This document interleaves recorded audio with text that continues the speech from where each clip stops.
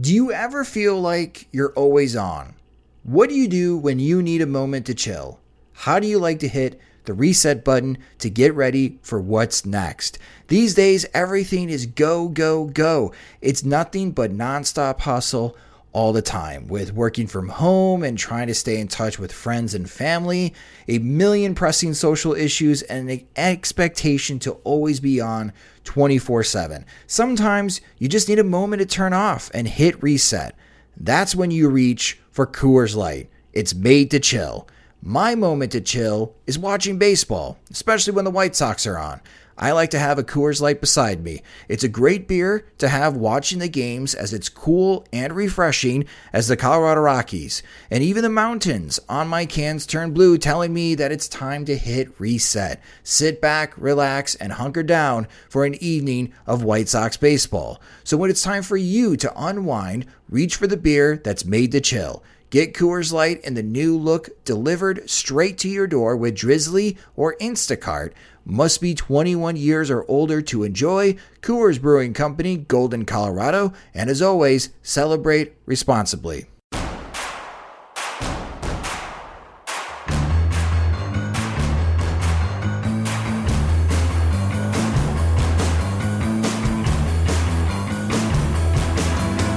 From your favorite source for Chicago White Sox talk, delivering news, interviews, analysis, and more. This is the Sox Machine Podcast with your hosts, Jim Margulis and Josh Nelson. Hello and welcome to the Sox Machine Podcast, the first Sox Machine podcast of 2020. I'm Greg Nix, filling in for Josh Nelson, who is in China. I assume this is part of his grand plan to expand Sox Machine to the unwashed masses and really go global with White Sox fandom. He'll be back for the next episode, but for now, I am filling in, and we have some stuff to talk about because, of course, there was big news in White Sox land the past week when Luis Robert signed a 6-year extension with the club, so we'll talk about that. We will also project the opening day roster as things currently stand. We'll talk about a couple of moves that the Twins made to add to their starting rotation, and of course, we'll answer your questions in P.O. Sox. So now, joining me on the line to talk about all of those things is the managing editor of SoxMachine.com and the co-host of the podcast, Jim Margulis. Hello, Jim. How's your new year going so far? It's not terribly different for the start, but can't complain. How about you? It's going pretty well. The only big difference is that I'm trying to do Whole30 right now, the sort of nutritional diet in which you cut out like grains and dairy and booze and pretty much everything good for 30 days. So it's different. I don't know that I would say it's better, but hopefully, I'll feel healthier. Yeah, this is your chance too. New year, new host. Perhaps you can Wally Pip out Josh here. So don't count yourself out. Yeah, I was wondering whether I was whether he was Wally Pip or whether he was like Derek Jeter and I'm Didi Gregorius. I don't know quite how the replacement hierarchy works, but I was going to say Josh was too good to be Wally Pip, but I guess Wally Pip was pretty good, right? Isn't that part of the story? Yeah, he was all right. I guess if you want to make it White Sox, he's Chris Getz and you're Jason Nix. There you go. I don't know that that's high praise for either of us, but I'll take it, I guess. Yeah, you're not related because you don't have the unnecessary Y in your name. Yeah, my family has definitely talked about that, about how we need to add the Ys randomly, like Lance and Jason. Yep. But unfortunately, there's another Nix in the Padres system who doesn't have the Y, so he's really ruining things for us. But yeah, and he could with Jacob. Yeah. Yeah, exactly. Ys abound. That'll be a 2021 resolution. All Nixes have Ys. But for now, we'll talk about the White Sox, and specifically Luis Robert. So as I mentioned, he signed a 6-year extension, which it didn't exactly come out of nowhere, but it was perhaps surprising how quickly it came together after there were a few rumblings. And I know that you and Josh talked about it last week, and he put the odds of an extension at 90%, and you put the odds, Jim, of an extension at 25%. So I guess my first question for you is, are you surprised that it got done? I think I have to be. I don't think I can officially rewrite history and say, like, oh, yeah, I knew it was going to happen all along. I thought something could happen, but I thought it would take more time. I think as you mentioned, how soon it came together, it surprised me. And also that it came together for more money than Eloy Jimenez signed for. When you look at the prospect track record of each player and you look at just how certain Jimenez felt as a hitter, whereas Robert's track record is shorter. He's been banged up more. He's had a history of hand injuries, which, as we know and as we've seen many times, can sap a guy's power and throw a guy off course for an entire year at a time. It didn't seem like he was a great bet to, I guess, earn that kind of money. At least I could see him making a harder case for it. But as we also talked about, and the reason I was skeptic, I was skeptical that he would sign so early is that he did, make his big money already. So I guess he did have reason to hold out for more than Eloy signed for. But I'm surprised it came together as quickly as it did. I thought it might drag into March a little bit and before a decision was made. But no, I'm pleasantly surprised. One, that it's going to end all service time arguments over over Robert, and Nick Madrigal might be the only one we have left. That's kind of nice. Also, I think it's nice that Robert basically these contracts are no longer huge team friendly bargains. I think it can be very team friendly if he does have a Mookie Betts or Chris Bryant or Francisco Lindor trajectory. I think that'll help quite a bit in terms of managing the cost towards the third year of arbitration, first year of free agency. But the White Sox are putting a little they're going out on a limb a little bit for this. Just guaranteeing a lot of money when he hasn't had an at-bat and has the injury history he does. So, they have to accept some risk this time around, and I think that's fair when you're asking a guy to give up a year or two of free agency. Yeah, I think to your point about being surprised that Robert would sign an extension because he got such a large bonus, I wonder if sort of the flip side of him being a higher risk prospect than Jimenez is that he's had the injuries, he's had the ups and downs in performance, and maybe there's a little bit, maybe he's aware, or at least his representation is aware, that there is a lot more variance to how his career could play out, and so maybe it makes sense to, lock in on $75 million as a pro without even knowing, is he going to be a major league player? So I kind of wonder if that played into Robert's side, and I guess for the Sox, the money is bigger than something like Sale's deal, and it's not necessarily a huge underpay, if an underpay at all, for the arbitration years, but for the team, right, it's getting 2 more years of his prime without potentially having to fork out a $200 million contract if everything goes right. That's kind of how I saw the calculus on each side. Do you think my read of that is right? Do you think there's other factors that went into it? No, I think that's largely correct. When these numbers get higher for extensions, when it's no longer like low 30s for a Chris Sale type deal, where Sale already had one good year in the majors as a starter when that happened. Now they're having to pay $50 million guaranteed plus a couple $20 million options afterwards for a guy who's not had a major league at bat and has only one good professional season. The gap is closing between what Robert could make and what he will make, and at some point the calculus is, it's dumb to try to bet on yourself for an extra maybe 15 to 20 million over the course of that deal. And really when it comes to, I guess, looking at it free agent years, it is 2 officially. They do get the first 2 years of his team control. But if, you're really, I guess, for service time arguments, or if you take the team side and service time manipulation, they really only got 1. If Robert was really going to, say, try to bet on himself and the White Sox were going to hold out, they're going to get the 7th year of control, and there was going to be anything he could do about it. Really he's powerless to do so unless Chris Bryant's thing really somehow I guess creates an earthquake across the landscape. But when you look at it that way, he's only giving up 1 year of team control, so at some point it gets dumber to turn it down than to accept it. And I think getting more money than Jimenez got, I don't think it's an ego thing, but I think, Jimenez's deal was a considerable outlay for the Sox before a first major league plate appearance, and for Robert to get more than that, I think is doing about as well as he can. Do you think that the sort of labor uncertainty coming up in the next couple of years played into the decision on either side? I guess it doesn't hurt. It doesn't hurt either side, just because I think if there is a dramatic transformation to the way players get compensated, it is going to be younger players getting paid more, or arbitration, maybe a complete rewrite of the arbitration year where that kicks in after the first full season. Or maybe it's something like reaching free agency faster, or free agency by a certain age, to where, Guy Roberts' age could be paid more than they thought, faster than they thought, or reach free agency faster. So it does lock in some certainty for both sides. And I think even if they do rewrite it, I guess it would be that Jimenez's deal and Roberts' deal would not be something they wouldn't be prepared for or couldn't absorb because they're already prepared to do so. And it's not going to get like any cheaper, I guess, for younger players, I assume.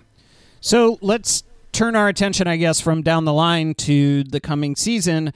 What kind of year do you think, now that we know that Robert is starting in the majors, that he'll be presumably, if he's healthy, the opening day center fielder, what can we expect from him this season?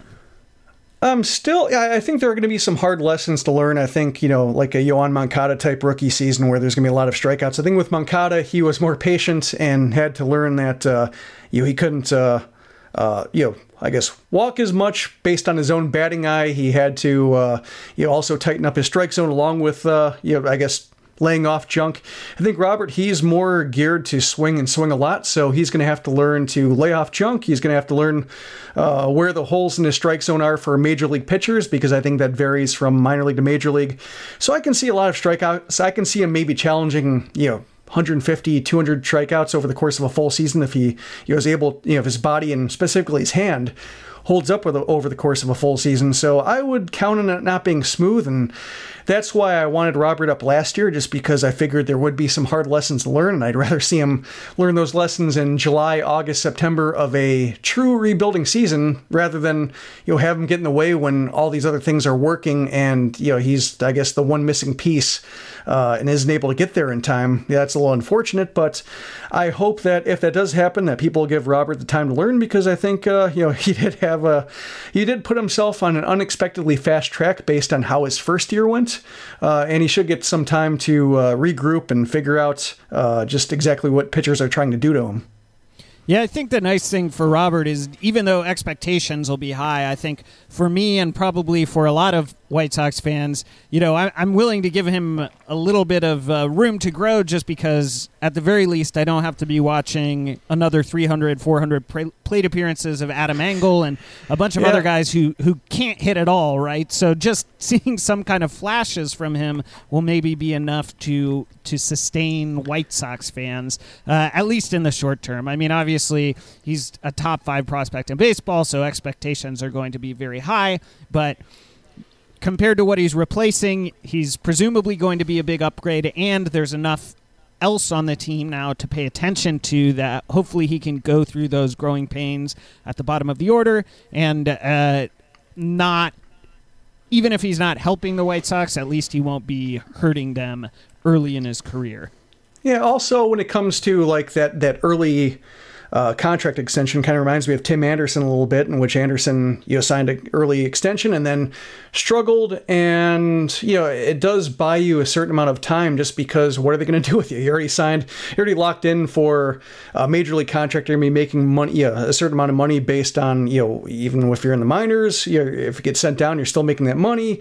You're still on the books for 6 years, so you're just gonna have to sit back and just try not to get too angry at bat after at bat, and just hope that in the big picture he figures it out. It does bring a certain peace of mind, even if I guess it's peace of mind on one hand and just dealing with it on the other, because there's just a certain amount of he's there definitely, and until his contract runs out, until a better guy comes along, and I don't think there will be. I think that's a very pessimistic way of looking at it, but I think either way, whether he's great, whether he's bad, his contract does give you a reason just have to just grin and bear it. Yeah, White Sox fans have a lot of practice with that, at least, so yep. We can bear a lot. So you mentioned Nick Madrigal as potentially the only kind of service time games that the front office will be playing at the beginning of this year. Do you think that they'll try to extend Madrigal? Do you think they already have? Do you think there's mutual interest? What is your read on that situation? Right now, I guess my read was off on Robert, so I'm not inclined to put too much stock in what I'm thinking right now. But I think with Madrigal, part of it is that, given that he doesn't hit for any power, he's not going to make a ton in arbitration, so it's not as crucial to get that, second and third arbitration year under control, maybe even fourth arbitration year if he's a Super 2. So there's that. I think Madrigal might be surprisingly expensive, just because if he does hit for, say, his 300 plus average year after year, the way his hit tool says he might be able to, batting average does pay in arbitration, so he's not going to be like dirt cheap if he does max out his talent. So I guess I don't think he's going to be like a $4 million, $5 million option second and third year. I think he could be pushing 10, but I could see the White Sox wanting to slow play it. They did say later in the season and into the offseason that they did think he was behind Robert in terms of just, I guess, how eager they were to get him in the lineup and how many reps he had left in Charlotte. So, maybe there's that. Also, Danny Mendick, when you look at him and you look at the way he played in September, played pretty well, and there's reason to give him at bats. So if you start Mendick, say, even the first month, if you're not trying to make it all about service time manipulation, and you do want to give Mendick a fair shake at second base and give him regular playing time for 3 to 4 weeks. I mean, his September, he hit 308, hit 2 homers. Madrigal, his first month, it'd be great if he hit 308. I think if he hit 2 homers in the season over the fence, you might be ahead of the game. So there's reason to think that Mendick in his second month, his second go-around, could be as productive as Madrigal's first at-bats. So may as well try to give him some runway into the season and see what he does, and then call it Madrigal as the need presents itself. But I think Madrigal is the guy full-time and big picture. And if they did work out an extension for, I guess, something along the lines of a more, I guess the extensions we're used to, Sale, Eaton range, like $30 million guaranteed, I could see them doing that. But Mendick at least is a real reason to give him playing time, and it's not all about just trying to knock down a guy's price. So this is a good segue into our next topic, which is talking about the opening day roster, because the way I see it, there are currently 21 locks for the 26-man roster. He has Monty Grandal, James McCann, Jose Abreu, Tim Anderson, Yoan Moncada, Edwin Encarnacion, Eloy Jimenez, Luis Robert, Nomar Mazara, Leury Garcia. On the position player side, Lucas Giolito, Dallas Keuchel, Reynaldo Lopez, Gio Gonzalez, Dylan Cease, Alex Colome, Aaron Bummer, Evan Marshall, Kelvin Herrera, Jace Fry, and Jimmy Cordero. On the pitching side, and of course that is all assuming that all those guys make it through spring training in good health, which is not necessarily a safe bet, especially considering there's a couple guys in there who are coming off of injuries. But so it sounds like you think Danny Mendick will be the opening day second baseman, or do you just think he should be the opening day second baseman? I think he could. As I mentioned, I'm not sure about Madrigal one way or another. I don't have a great read on the situation when it comes to likelihood, but I could see him. There's reason to play him. I think Danny Duffy, I imagine, would be starting opening day, so it would be a lefty on the mound. So even if he's platooning and sharing playing time at short and filling in around the infield with Leury as he bounces around, I could see him still getting that start. When it comes to, I guess the big opening day questions, I think Madrigal is one of them. The other one is Michael Kopech when it comes to a lock. He's another guy too where I would put him, I guess I would pencil him into Charlotte's rotation. I think the smart thing to do and just the generous thing to do is pencil him into Charlotte's rotation, just because even though he should be fully back from Tommy John surgery and reports were that he was throwing 98, 99, you're pretty much back to his velocity, still has to get in the habit of facing live competition that's trying to hurt him. I think he's got to get, in the habit of getting up and down every 5 days and pitching 5 innings plus every 5 days. And it seems like, giving him a couple weeks in Charlotte just to get used to that while they have 5 functioning starters seems like the smart way to go. But I think, maybe if Madrigal starts, gets the extension and he's the opening day starter and Kopech is ready to go and clearly one of the best 5 starters, then, that might be 2 more locks right there. Yeah, my read on Kopech is kind of that's what the White Sox are looking to do. That seems like, from just what Rick Hahn has said and the way that they've built their roster, they want Kopech to start at AAA. What I'm curious about is, say Gio Gonzalez comes down with shoulder soreness during spring training and gets a late start or something like that, and they have to go with a 5th starter before him or one of the other guys is ready. Do they change those plans and go with Kopech, or do they go with a guy like Ross Detweiler or somebody else on a minor league deal? And of course, Detweiler would be, or somebody of that ilk would be, extremely disappointing based on what else they've done this offseason, right? If they stuck so closely to that Kopech plan. Yeah, Dylan Covey, too, is still hanging around, but I guess the one good thing about the first couple weeks of the season, there are a couple of off days, so if you want to go with 4 starters while trying to give Kopech a start or 2 in the minors, it's not completely disheartening, so maybe that's one way to go.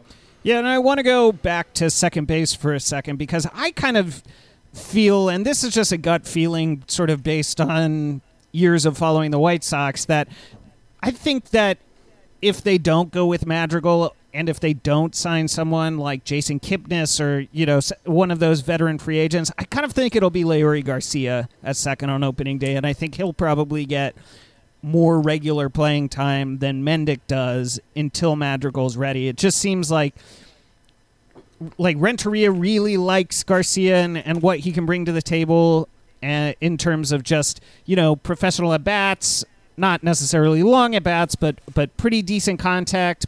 He just seems like the kind of insurance policy that Renteria would want to rely on, especially with a lot of new guys coming in and a lot of young guys coming in. Is he'd want maybe somebody a little bit more experienced and sure-handed at second. But that's just, I don't know. That's my instinct. Can you do you see that at all? Well, it's funny. You mentioned you're leading up to it with something the White Sox have done and just following them. I thought you were going to say Yolmer. Well, there is Yolmer, yeah. I mean, still out there. He's still out there. It just doesn't make a lot of sense to sign him if you think that Madrigal will contribute at all this year. If they really think that Madrigal needs a full season in AAA, which I can't imagine that they would, that's the only time that I can really see Yolmer making sense and not redundant to Garcia. Yeah, I think it doesn't make much sense for Yolmer either. I think he saw the writing on the wall, especially when you win a Gold Glove and then don't get asked back, at least at the dollar value you're supposed to be projected for. So yeah, I would expect him to look somewhere where maybe there is a starting job or at least a questionable starter that might be able to usurp over the course of a full season. So I'm skeptical, but just given that he's still out there, given how popular he was, there is the idea in my head that he could be like another Gordon Beckham situation where they bring him back in a bench role. But yeah, that would count. That would basically count Mendick out, I think, because Mendick has options, and I'm assuming Yolmer would be on a major league contract, does not have options, so that does muddy it up a bit if you do like Mendick's long-term viability as a bench bat. So I could see Leury there. I think it also depends with Leury what they plan to do with right field Mazara. Whether they plan to make him a true platoon bat, whether they try to see what he looks like against lefties themselves after he's in the system a little bit. Menachino gets a look at him, and maybe they try to make a tweak or two. But if he has to be pressed in outfield duty, and I guess that depends on what they do with Engel too as a right-handed outfielder. I guess it depends on where they put him. But I think when it comes to Leury, I think there are just too many outfield bats possible for him to where I think Mendick will get a fair amount of playing time, even if he isn't like the everyday automatic penciled in second baseman. So turning to the bench for a second, right now I think McCann and Garcia are the only 2 guys that you could say, well, unless Garcia's starting at second, but they're the bench guys, right? At least for the whole of the season. And so we've got essentially 2 more slots there, depending on whether Garcia's starting or Mendick is starting. Who do you think? Is it Engel and Collins, or do they go with a shorter bench? Who do you think the leader in the clubhouse is right now for the last spots on the roster? I think initially it is Engel and Collins. I think they can add an infielder, add an outfielder. We've been talking about the right-handed outfielder to serve as a caddy for Mazara, and there are a couple guys still out there that might fit the bill.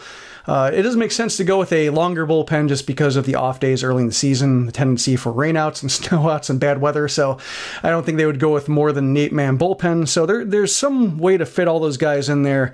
But I would guess it would be Engel and just the guys who are replaceable until Madrigal is up and maybe even Kopech is up and they make some larger revisions. The one guy I guess I'm kind of interested in, just based on rumors, or maybe not even, rumors is too strong a word, but just some thoughts, and I think Bruce Levine is the one generating them, is James McCann, whether he's going to be traded just because Yasmani Grandal is there now. And I can't tell whether that's whether that's just people not used to the White Sox having 2 viable options for one position, having a 1-ply roster and needing every single guy they have and thinking 2 is just excessive, or whether there is something to that just because, maybe there's a team that needs a catcher. Maybe they want to do McCann a solid just because he is going to be in his walk year, and to reduce his playing time after an all-star season is not the kindest thing to do to him, even if it does fit the team's goals very well to bring in somebody like Grandal. So I don't really have it does make sense, I think, to trade him based on how many catchers are still out there and the way teams have gone about solving that position, and the way McCann, his track record isn't that great to get a ton back for him. I think he makes more sense to be Giolito's catcher and to give Grandal a backup in case injury, or and play him to his strengths. But that's just something that's been out there and paying attention to, just because I can see the argument for moving him. I just don't see a great return for him. Are there any bullpen arms either in the minors or still out in free agency that you have your eye on as far as filling out the back of the bullpen, or the front of the bullpen, I should say? Well, I think based on the prices that relievers have signed for, and Will Harris just signed, and Craig Stammen just signed for 3 years apiece for being in their mid-30s, and that was the kind of reliever deal that we would make fun of maybe like 5 to 8 years ago, and now it's seen as kind of commonplace based on how important bullpens are, and I guess just how much they've been elevated over the course of a full season. But as we talked about last week with Josh, that it just really, none of these guys really seem like great bets, whether it's diminishing velocity, inability to miss bats. I didn't really like the idea of them being somebody who changed the complexion of the bullpen and really changed the way that Rick Renteria would go about managing the late innings. And so when you look at the rest of the bullpen, I can't see them bringing in another arm. I mentioned Yoshihisa Hirano as somebody who is a splitter-heavy guy, and the White Sox have had success with those guys. Maybe Dan Hudson is still out there as an upper market guy, but right now I just see them mainly going in-house. They basically have like one reliever spot to fill, and they have some interesting options. When you look at the guys who are on the 40-man, there's Ian Hamilton, if he stops having a Frank Grimes type life. There's Matt Foster, who made himself interesting. Not a whole lot. He doesn't really have eye-popping stuff, but he's got a kind of a heavy fastball and competes with it well. Zach Birdie, we know his story. Carson Fulmer might be, it's his last option year, or he's out of options. So the White Sox are going to have to make a decision one way or another. If he has a good spring, I could see the White Sox carrying him just because they don't want to lose him. If other teams might be interested. If he has a bad spring, then I can see the White Sox just saying, we'll try to pass you through waivers. Whatever happens, happens. But he's somebody I think the White Sox might have to make room for if somehow he puts it all together. I wouldn't count on that, but just that possibility is out there for as long as he's on the roster and as long as he is out of options.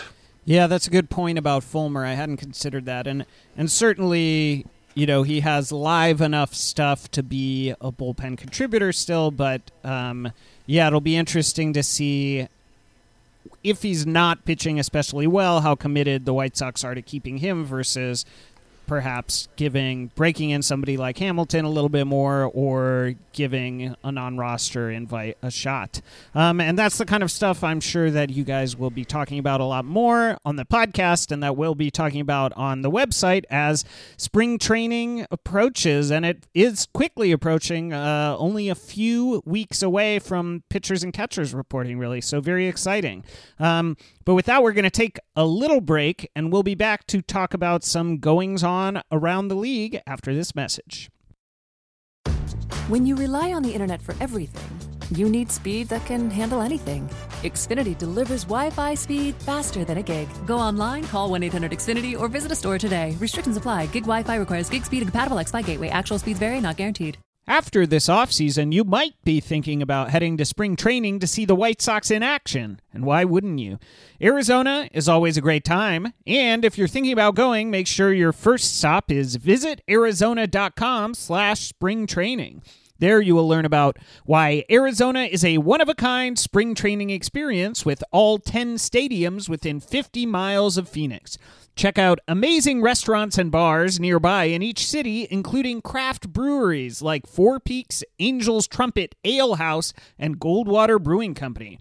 Don't forget, there is more to Arizona than watching baseball. Explore Arizona's incredible landscapes and thrilling outdoor adventures. Check off must-see destinations like the Grand Canyon and Monument Valley. Arizona is a fantastic destination to bring the family along.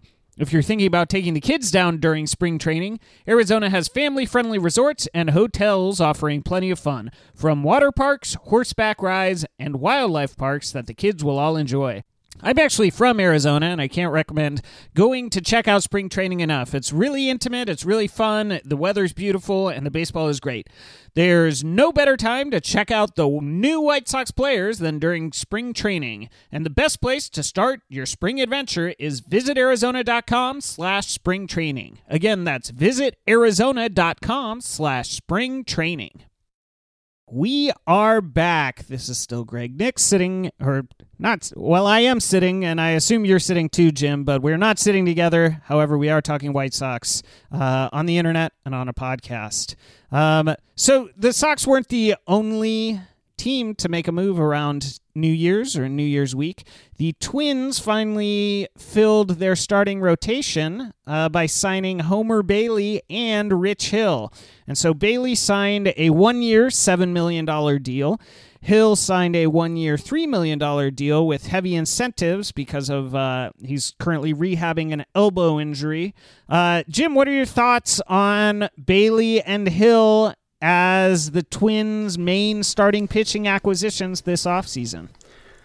Based on what I thought they were trying to do and based on what I've read from Twins writers, Twins bloggers, it does seem like a disappointing return. The White Sox kind of chased them out of the Zach Wheeler sweepstakes, pushed the price out of the range, so even if the White Sox didn't land Wheeler, at least they served the purpose of keeping him out of the division.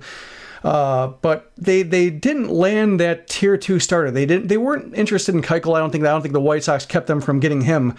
They had opportunities over the last 2 years to sign him if they wanted to. So I'm guessing they just didn't really. He didn't have what they wanted. But Madison Bumgarner, they were reportedly in on him, but he wanted to stay in the West. So they lacked that that either number 2 starter or, I guess a reputable number 3 starter. They're counting on Jake Odorizzi to kind of repeat the year he had last year. I think Bailey's a decent number 5 starter. I think he rates with Gio Gonzalez in terms of solving that position, that role for giving depth.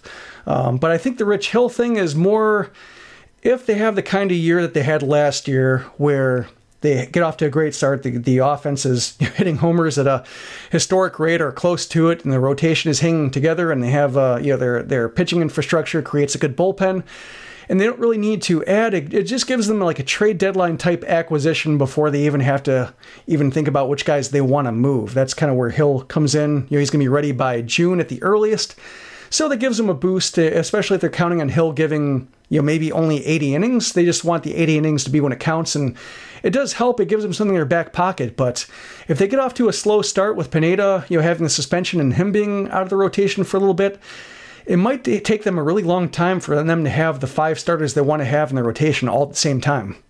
Yeah, I think the Hill deal is a smart buy low. I mean, he's obviously still very effective when he can go. He just can't go very often. The Bailey one I'm intrigued by, and I think it'll be a good test to see exactly how clever the Twins are, because they sort of have this reputation, or this burgeoning reputation, along the lines of the Rays or the A's, in which, you know, they're getting the most out of a lot of guys, and kind of a lot went right for them last year. And I think this will be a good test to see how much of that was luck and how much of that was sort of their analytics-heavy program and the smart people in the front office and the coaching staff maximizing the players, and whether they can maximize Bailey in the way that, you know, the A's did. I guess, do you think that, would you still call them the division favorites? I think so. The Indians really haven't done anything, and the White Sox have to prove that their free agent acquisitions are as good on the field as they are on paper. As we've written about and talked about Rick Hahn's track record with free agencies, you know, whether it's been guys who are, you know, theoretically in their primes, guys who are in their, I guess, starting their declines but shouldn't be bad yet. Just he's gotten horrible returns on them, so I can see situations where, you know, individually, Edwin Encarnacion is disappointment because he hits too many pop-ups, or Dallas Keuchel, you know, his stuff is diminishing to the point where he gets hit harder a little bit more frequently than he normally does. And Nomar Mazara is just Nomar Mazara. He's not any better than he was, and so on and so forth. I can see individual developments like that to where it just keeps the White Sox from meeting their mid-80 win projections and being more of an 80-win team. So I wouldn't count on them. I think for the White Sox, and I think other teams in the division look at the same way, at least based on the writers and based on just bloggers, fans, etc., that they need to see the White Sox actually get the kind of production they expect to get from guys they acquire before they really buy into the White Sox being more than a paper threat. And I think that's fair, and I think as long as the White Sox treat this like a multi-winter project and not just, you know, the one winter being a magic bullet and they really don't have much in reserve, whether it comes to spending or trades, then I think they're fine. I think it's worth making this outlay right now, seeing if you can, you know, sneak into the 90s the way the Twins did, and then just keep pushing the following year. Yeah, I definitely see the White Sox right now as an analog for the Twins before last season, where if a lot of things break right, they could be very good, but they still are counting on a lot of development from young guys that we haven't seen perform at the major league level yet. So, yeah, I would agree that the Twins are probably still the favorite based on how all of those young guys that they have performed last season, and getting a full season from Sano will help, and maybe you see some development from Barrios. But I certainly the rotation is weaker for them than it was going into last season, and I think you can only be happy about that if you're a White Sox fan. We should note that they're still one of the teams rumored to be in on Josh Donaldson, which would obviously change the complexion of their lineup quite a great deal. I don't have a great read on the Donaldson situation, and it seems like the media doesn't either, but it doesn't seem like he's particularly eager to go to Minnesota, let's say. So can you see them signing Donaldson? And if not, do you think they have a backup plan for a guy like Marcell Ozuna or Nicholas Castellanos, or is it kind of Donaldson or bust for them? Seems like Donaldson or bust, just because he does, you know, he adds the position where they theoretically can add both offense and defense right now. Sano being a third baseman, not a good one. Donaldson's still a very good third baseman. So if you move Sano to first, you can move Marwin Gonzalez into a utility role that he's best in, and it just improves the Twins' depth around the diamond all the way around while getting, you know, additional offense. And so that would be great. I think if they miss on Donaldson, it seems really like they are feeling like they're being maybe a little bit used for raising Atlanta's offer, because Donaldson really wants to stay with the Braves. It doesn't seem like any of the outfielders are a great fit, just because one of the Twins' strength is a good defensive outfield when they have Buxton and Kepler out there. And I'm guessing they think, you know, the slightly better bat they might get from an Ozuna or Castellanos might not offset the any kind of movement they have to get one of those guys out of the outfield, or at least rotate them out every once in a while. It just might not be worth the way Donaldson could really give them a boost at that one particular position. So I think it's mainly just a value play and maybe a way to create some depth that they can trade from, going into the deeper into the winter or towards the deadline. But if they don't land him, I'm guessing it's going to be mainly going with the roster they have, because they do have enough depth to cover all the positions credibly. That's one strength that they do have. Even if it does seem like a disappointing winter, they still had such a great season that they don't have to add. They're not missing out. They're just they're not protecting themselves against some regression, or maybe, as you mentioned, some luck they might have had, but they're still in good shape. Yeah, I think I agree with you. The one caveat is there hasn't been much of a market for Castellanos, and not even in terms of rumors. I mean, the White Sox were one of the few teams connected with them. That doesn't seem particularly likely anymore. So I do wonder if there's any chance they might investigate him as a first baseman, because he has just enough bat to play there, and he's a horrible defender everywhere else. So maybe that can sort of paper over not getting Donaldson, especially if Castellanos has to settle for a pillow contract. Yeah, I think it depends on whether he wants to play first base or whether he really wants to be in the outfield. I could see, when you look at it that way, and Castellanos going to first, Gonzalez moving around, I think Nelson Cruz being the DH and being a very deserving absorber of all the DH plate appearances does make it a little bit of a trickier fit should they go that route.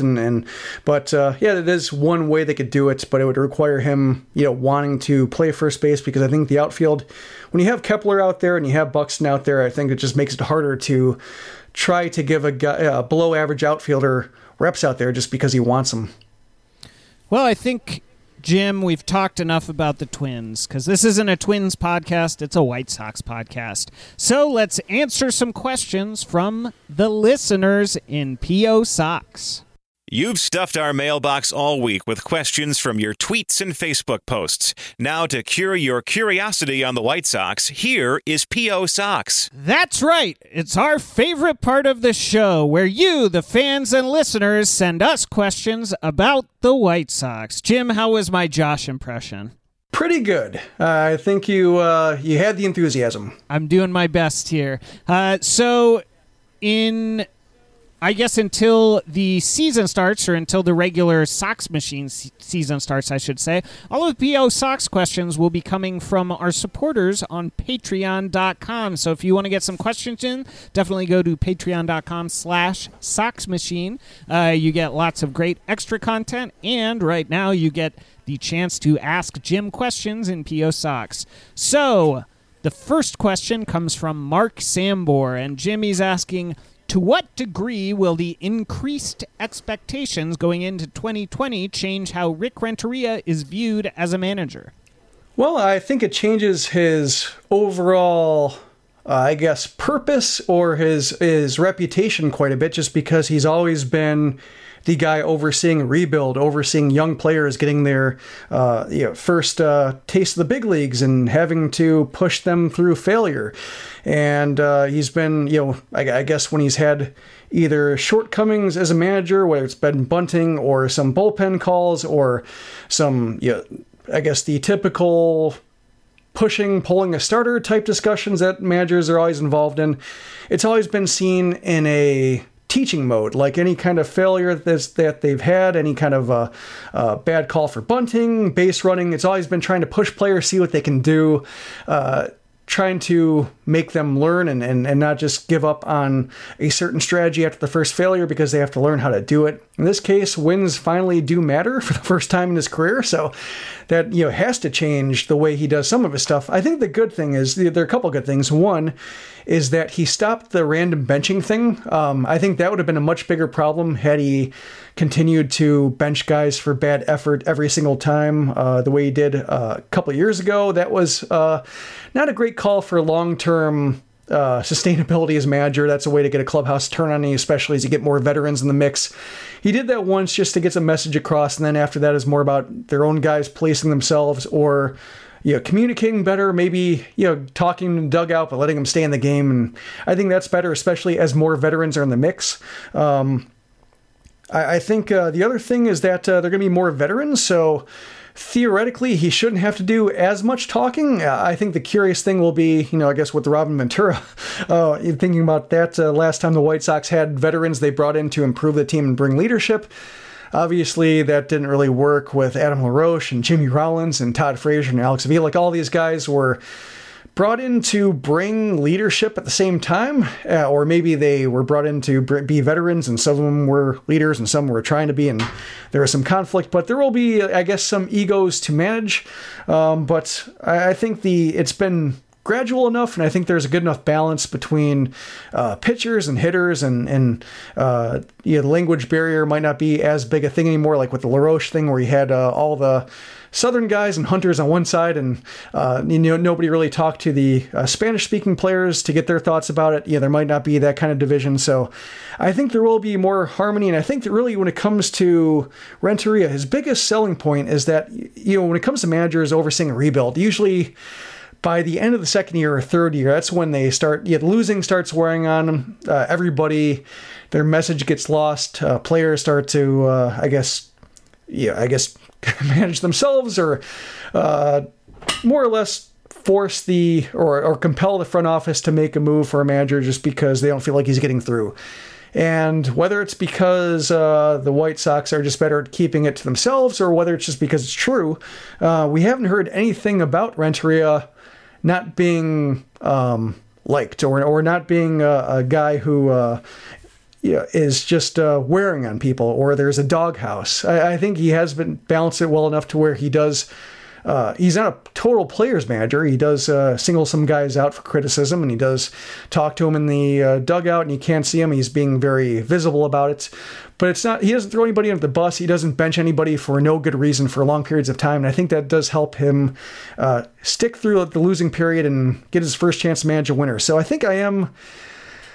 Yeah, I guess I am slightly bullish on him being a workable manager for a team that's trying to contend. I think there are better managers, but I also think there are worse ones who do more damage, and I'm hoping that the bunting is behind him, and with a more credible veteran rotation, makes it easier to manage a pitching staff too.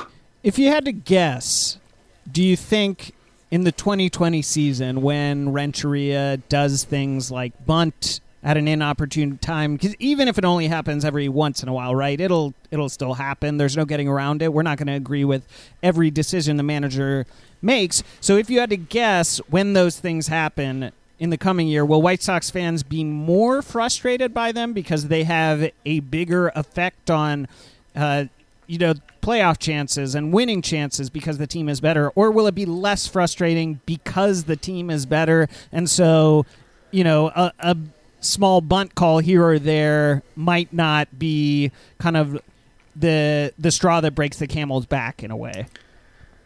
I think it should be less frustrating, assuming that he bunts with the guys he should be bunting with. I think it was most frustrating when Moncada would give himself up, or Leury would in an RBI situation because he's somebody who can put the bat on the ball and drive it a little bit.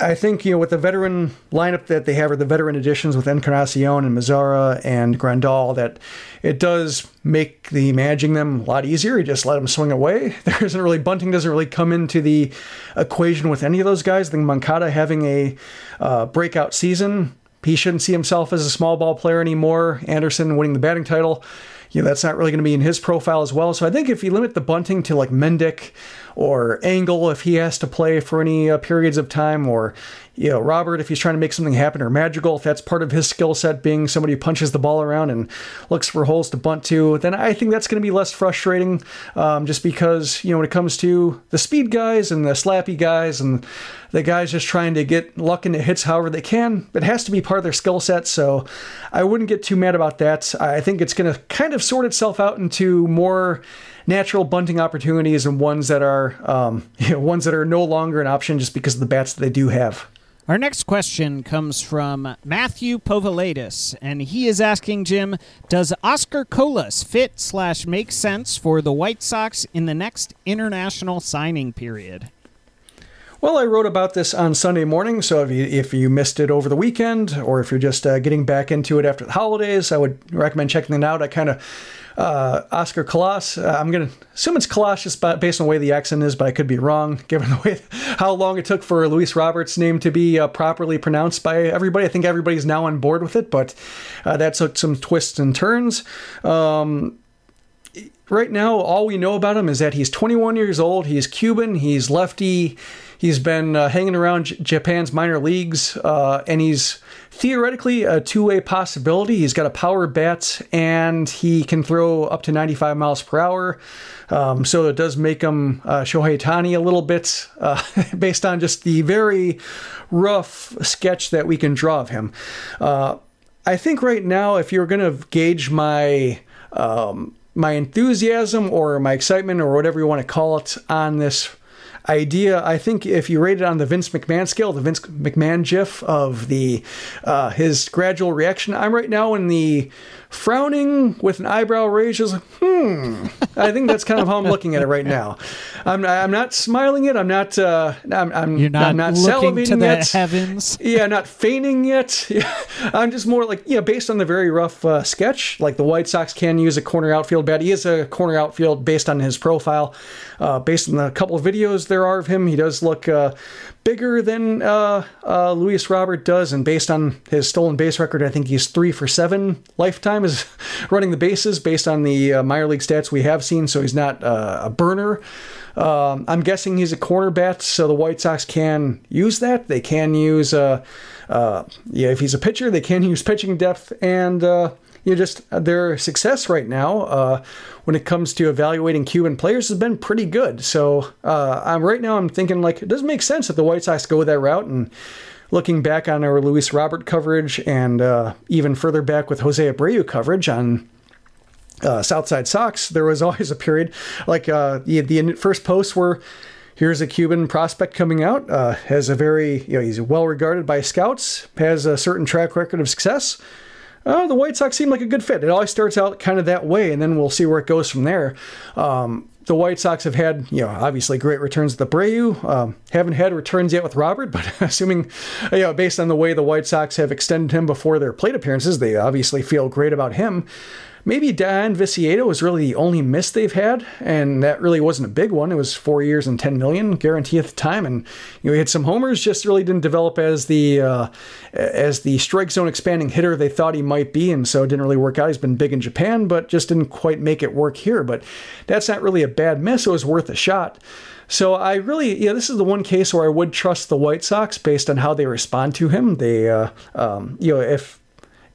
should Kalas come out and the White Sox are linked to him step by step as the price tag goes up and the bidders are weeded out and only a few remain, I could see that being the case. I could see if the White Sox aren't as interested as you think they might be. I would assume that Marco Patti kind of knows it, or whoever they have scouting Cuba or their connections there. Is telling them something that might make them less enthusiastic, and I think you would have to, at least in this very specific case, trust what the White Sox are doing. So right now, I think there's reason to think that the White Sox would be a good landing spot. They obviously, they have the money to do so, as much money as anybody, and they have a track record of paying for these guys and providing a very good support system for them. So it makes a whole lot of sense based on the very rough information we have. We just need to know if he's really the real deal or if he just has some really loud tools that maybe don't quite make up a ball player package yet. Would you be happier with Kalas, say, taking up basically all of the international pool money for the next signing period if the White Sox get him, or with a more traditional sort of class of international players where maybe they get, a top 20 guy from the Dominican and a couple guys below that and sort of fill out the class from there? Well, I think I would be, that's basically what they did this last signing period. They signed Yolbert Sanchez for $2.5 million, and they signed a couple other guys for 6 figures, and then a couple, interesting 5-figure signings, but they had a whole lot of money left over, and they traded it to get rid of Wellington Castillo's buyout, Nate Jones's buyout. So, if you add that money to what Sanchez signed for, that's basically, you're talking now $3.75 million, maybe even $4 million if they have even more money left over. And that's kind of the same outline. $4 million for Kalas, and then some money left over for some other guys. But it'll be I don't have a good feel for. I guess we don't really know what a guy might command when he comes out of the market at the top of his game. Like, say, Ohtani, when he came out, that was December. That was after teams had already spent money and they had to scramble to acquire more. I think at the time Ohtani signed, the Rangers could have given the top offer $3.5 million. He ended up signing with the Angels for, I think, $2.5. I think it was more of a comfort thing, a West Coast thing, than signing for $1 additional million. Maybe because with the Los Angeles market, he could make up that with endorsements and with just the amount of Japanese, the size of the Japanese community there makes a whole lot more sense just for comfort and all the additional bonuses there.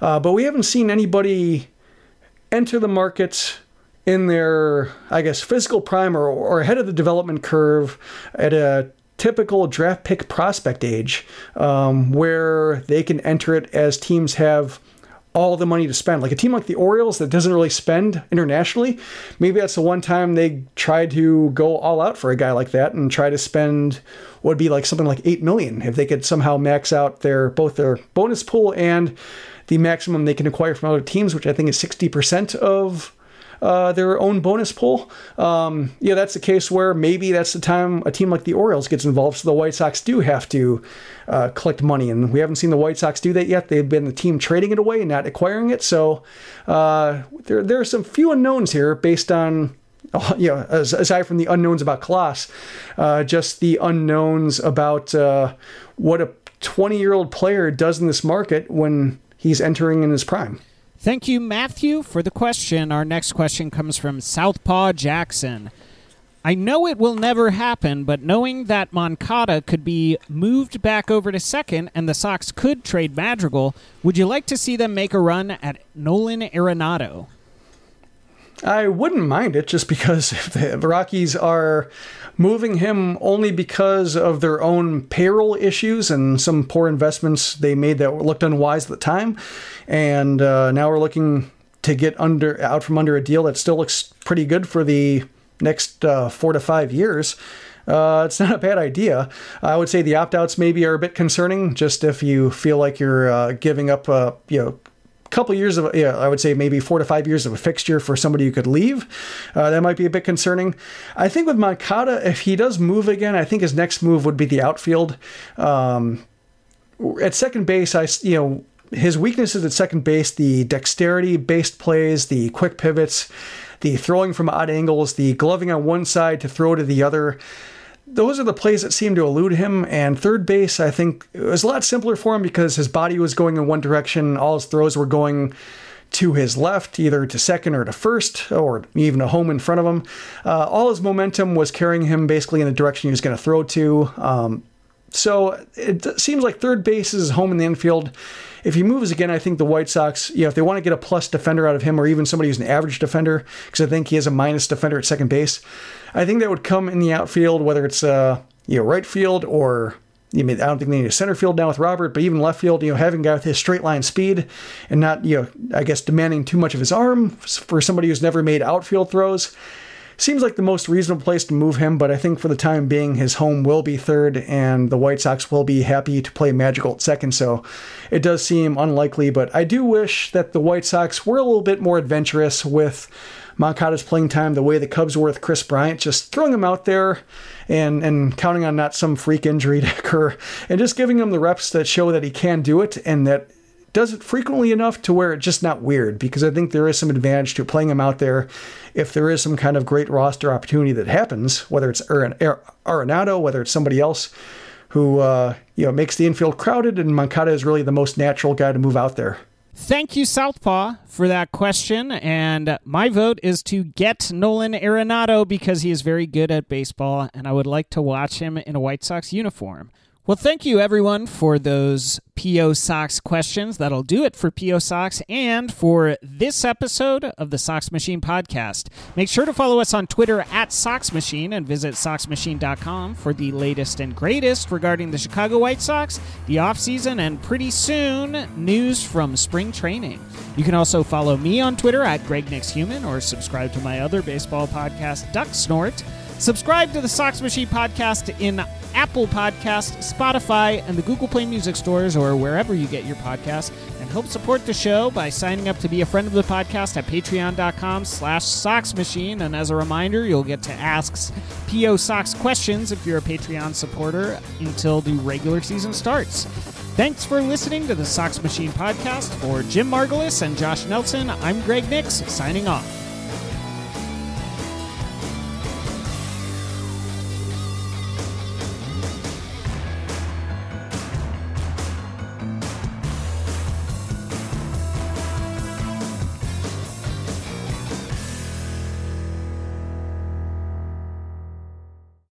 When your entire life is online, you need more than just speed from your internet. Xfinity gives you reliable in-home Wi-Fi coverage, plus protection from Wi-Fi network threats. Go online, call 1-800-XFINITY, or visit a store today to learn more. Restrictions apply. Nobody builds 5G like Verizon builds 5G, because we're the engineers who built the most reliable network in America. And the more you do with 5G, the more building it right matters. The more your network matters. The more Verizon engineers going the extra mile matters. It's us pushing us. It's Verizon versus Verizon. 5G built right from America's most reliable network. Most reliable based on rankings from RootMetrics second half 2020 U.S. report of 3 mobile networks. Results may vary. Award is not an endorsement.